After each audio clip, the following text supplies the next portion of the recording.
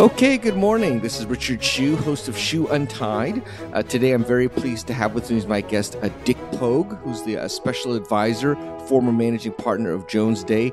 Dick, welcome to the show. Well, thank you very much.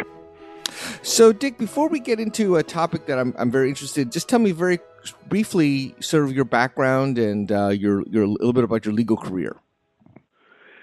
Okay, I was born in Boston. I really grew up in Washington, D.C., went to Cornell University and then Michigan Law School.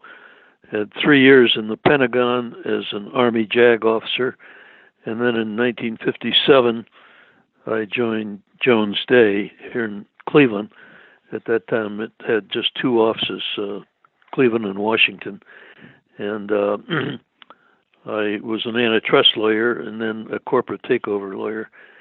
And in 1984, I became the managing partner of the firm, and that was a period of great expansion, and we grew from 5 offices at that time to 20 during my term, and grew from about 340 lawyers to 1,250. So it was, in the 80s, a period of great expansion in the legal profession, and I was part of that.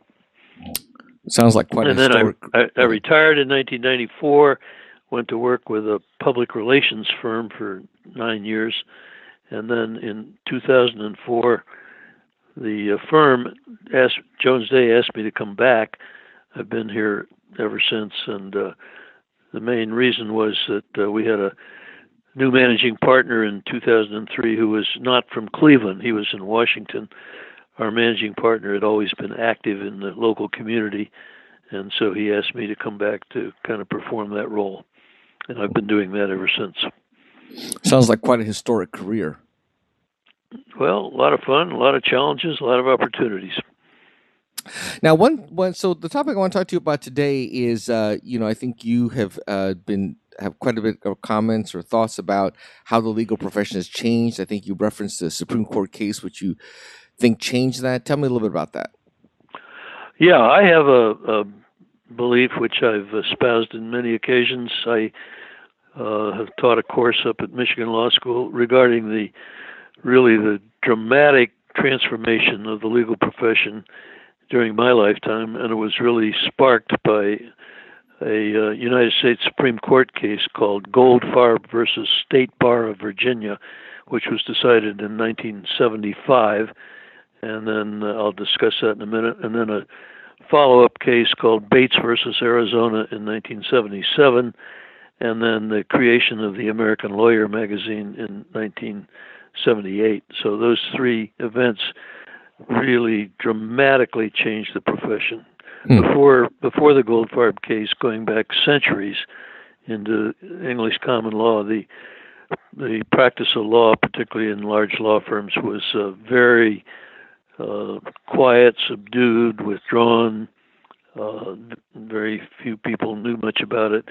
There were reasons for that, but the Goldfarb case changed everything. And since then, it's been a totally different profession with a lot of emphasis on marketing and the business aspects of the practice. Before Goldfarb, we regarded ourselves as a learned profession, along with medicine and religion. And as a result, we considered ourselves as exempt from the antitrust laws. And the consequences of that were that the profession could discuss salaries among themselves. Minimum fee schedules were very common. There was an absolute prohibition on advertising or promotion or marketing. And it got to the point where in New York, every summer, the managing partners of the major firms would get together for lunch and agree on what the starting salaries would be for the new associates coming in. So that was one aspect of it. And another was there were very stable relations with clients. If you had a corporate client, that was your client more or less for life, and there was no shopping around or questioning of bills or anything, no second guessing of fees and so forth. and it was a mark of distinction if you were a lawyer for a firm to go on their board of directors. Of course, now that's regarded as a conflict of interest. And thirdly, there was very little information about firms. Nobody had any right to ask questions of law firms. No information about revenues, profits, even numbers of lawyers we wouldn't disclose. And then fourthly, I think it was a period in which there was very little nobility. You stuck with one firm. If you became a partner, you stayed there for life. There was no motion back and forth, very few mergers, very few group transfers, and very small firms. I remember around 1960, Sherman and Sterling in New York, which was then the biggest firm in the world, reached 100 lawyers. And we all thought, well, that's ridiculous. That you can't manage 100 lawyers. Then in 1975 came the Goldfarb case. This was a case brought by a young antitrust lawyer, actually, with the Antitrust Division of the Department of Justice. He wanted to buy a house in Fairfax County, Virginia, and to do that he had to have a lawyer's title opinion. So he asked for a quote, how much would it cost me? And the lawyer gave him a number. The Goldfarb didn't like that, so he went to 38 other lawyers and asked them how much would they charge for a title opinion. Every one of them quoted exactly the same fee, so he smelled a rat, and he brought an antitrust case against the local bar association and the state bar, saying that this minimum fee schedule that all these lawyers were adhering to was a violation of the antitrust laws. And of course the defense was, no, we're not subject to the antitrust laws. That only applies to trade or commerce. We're not a business. We're a learned profession. And that position won in the Fourth Circuit. And somehow or other, Goldfarb got his case into the U.S. Supreme Court. And there were, maybe 40 amicus briefs from bar associations all over the country that pronounced the same theme. We're a learned profession. We are not trade or commerce. We are not a business. Wrong, said the Supreme Court, 8-0. You are a learned profession, true, but you are also a business, and therefore you have to be subject to the antitrust laws. You have to compete. You must be able to advertise, promote, market yourselves, solicit clients, and so forth. It took a long time for the profession to really understand the significance of that case, but gradually they did. And then in the 80s, there was a period of tremendous expansion, mergers, acquisitions. Our firm went international, and ever since Goldfarb, really. And I forgot to say, the Bates case, Bates versus Arizona, was in 1977, and that Supreme Court case said that advertising is proper. This was a case where a couple of lawyers in Phoenix were advertising their services in the local paper, and the Bar Association went after them for violating the prohibition on advertising. And it got to the Supreme Court. The Supreme Court said, of course you can advertise. You're a business like anybody else. And then on the strength of those two cases, a young lawyer, I think he'd been with Cravath, but named Steve Brill, started up a magazine called The American Lawyer in 1978, and its purpose was to take advantage of these changes and expose law firms for, what their inner activities were, their revenues, their profits, their expansion, all the sort of hidden secrets of law firms. And it was a tremendous success, and so it fueled this emphasis on changing the profession from essentially a learned profession into a business as well. So that's a long response to your question, but that's what Goldfarb was all about.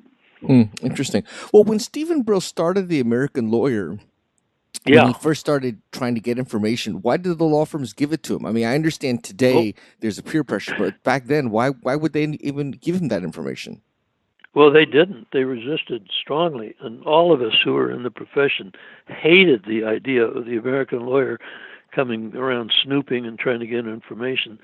So Brill and Company figured out that they would identify a partner in a firm who was either disaffected or was voluble or would talk, and they would undermine the firms by going to individual partners and sort of enticing them to talk about the firm, and then as time went on, as some firms had their numbers disclosed, then other firms would be sort of jealous, and they'd say, well, we got more revenues than they do, and so then they would freely give their information. So it was a long process that the American lawyer went through, but gradually they got most of the firms to cooperate. It took probably 20 years for all that to happen, because the reaction of the profession to the Goldfarb and Bates cases was very negative. We all hated the idea of disclosing information and making public all this internal information. But so we all resisted, and it took a long time before people began to realize, yes, okay, we are a business like anybody else. Well, so obviously that was definitely a monumental case that obviously did change the legal profession. But can you comment on, do you see good and bad things that have happened? I mean, I'm assuming, that's obviously has changed it, but how do you sort of view the changes? Do you view them as generally good for the profession, bad for the profession? What would you say? Well, those of us who lived under the old system still sort of have a nostalgic recall of it. It was you could just focus on your work. You didn't have to think about marketing and taking business away from people. Here's an example of how far it went. There was a partner in another law firm in Cleveland he was a tremendous lawyer, great business getter, great servicer, and he came down to see us one day and said, well, he was unhappy at his firm, and he was thinking of making a change, and would we be interested in bringing him on board? And I was actually in the meeting when our managing partner said to him, well, Mr. Jones, as we sit here this afternoon, are you still a partner in your old firm? And the guy said, well, yeah, technically I'm still a partner. I haven't left yet, but I'm unhappy and I want to leave. And our managing partner said, well, then we're not going to talk to you. As long as you're a partner in another firm, we can have no conversation with you whatsoever. If you want to resign from your firm, then we'll be able to talk with you and see if we have a place for you. So that was an example of what some people call the good old days. And so there were a lot of positive aspects of the old system, but there were a lot of negatives too. It was an inbred system. There was no diversity to speak of in the major law firms. There was very little mobility. If a lawyer was unhappy, he basically just screwed up his courage and stayed with the firm because he didn't think he'd have a chance to go somewhere else. The advertising has helped the public, particularly on the plaintiff side, because many people who have legitimate legal issues either didn't know about the existence of legal remedies or didn't know where to turn. And so there have been a lot of benefits of it. But whether it's good or bad, it doesn't matter, because that's the system now. We all have to live with it. Interesting. Well, where do you see the legal profession headed now? I mean, today, fast forward 2017, you've been in law firms for 50 plus years. Where do you see things headed? That's a very good question. I see that we're in the middle of, or about to come upon, a second major transformation in the profession, and it's basically due to technology. Technology is changing the profession so dramatically, and it's making the need for lawyers less significant. I mean, you can do things now so much more efficiently than you could before the technology revolution came along. For example, when I was practicing in the early days, every lawyer had a secretary just assigned to him. In fact, when I was managing partner, I had 2 secretaries. Now, one secretary services 7 or 8 lawyers. I mean, it just so the staff size is cut down, but the lawyer size is cut down too. A lot of the work that young associates used to do in terms of research and that kind of thing is all very easily done in a fraction of the time through technology. And so as a result, I think we have way too many lawyers right now. The law schools, are experiencing this. The number of the profession is less desirable in some senses, and the number of applications is way down. A couple of years ago, 5 law schools went out of business. It's just all it's a little more amorphous than the prior change that I talked about, and it's a little more strung out. But the result is a second revolution in the profession, in my view. Well, do you think, I mean, there's been a lot of consolidation in the legal market, obviously, and now there's all these mega firms. You talked about how large the firms have gotten. Jones Day is one of them. But do you see maybe a resurgence of smaller firms that might come about, or do you think that these mega firms will continue to exist or even consolidate further? Yeah, no, I think the large law firms are here to stay. They provide services, particularly in the corporate community, that just can't be handled by a smaller firm. So they're here to stay. But what's changing, I think, is the middle-sized and smaller firms are being subjected more and more. So large firms are too, to some extent, by alternative providers. Right now, let's talk about the accounting firms, the major accounting firms. In the 90s, they made an effort to get into the legal business, and it didn't succeed very well. But now, with all these technology changes, the big 4 and other accounting firms have legal units. They're usually separately incorporated, but they're coming in. We've got Zoom law, or whatever you call it. They've got a lot of, and there's an effort in many states to enable non-lawyers to provide various services that lawyers used to provide. So the pressures on the smaller firms, I think, are pretty considerable because of all the alternative providers that they're up against. That applies to some extent to the big firms as well, but I think it's a little more pronounced in the middle-sized and smaller firms. So what do you do at Jones Day now as you're in your current role? What are you doing for the firm now? Yeah. Well, as I say, I was brought back to provide sort of community engagement. So I'm on a lot of local nonprofit boards and I'm sort of a voice of the firm out in the marketplace. And so I do a lot of that. Once in a while, I get involved in a little client development. As you get older, you lose touch with the clients, but I still have some relationships that we can rely on. And then various special projects that the firm asks me to take on. So I'm not practicing law. I keep up my license. I'm qualified to practice, but as time goes on, your relationships with the clients gradually fade away. So I'm mainly, I work full time. I work 6 days a week. I average about 3,000 hours a year, but they're not chargeable. They're simply kind of promotional for the firm. Well, as you know, it's a great life.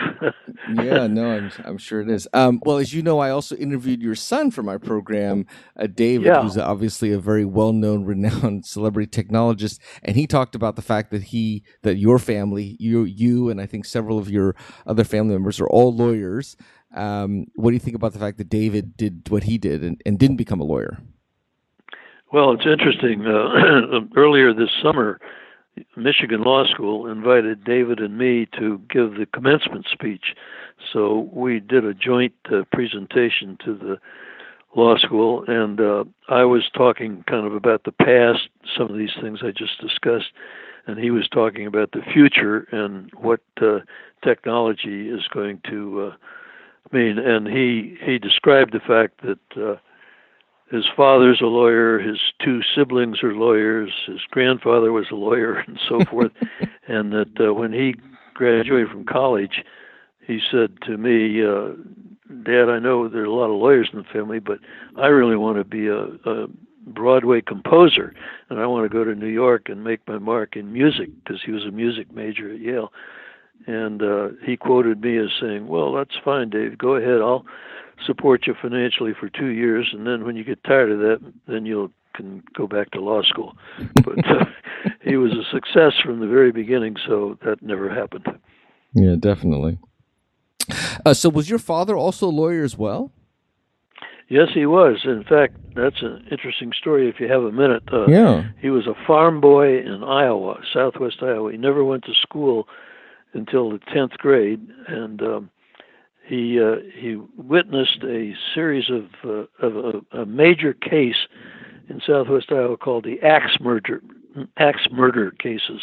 It's still famous, still talked about in Villisca, Iowa.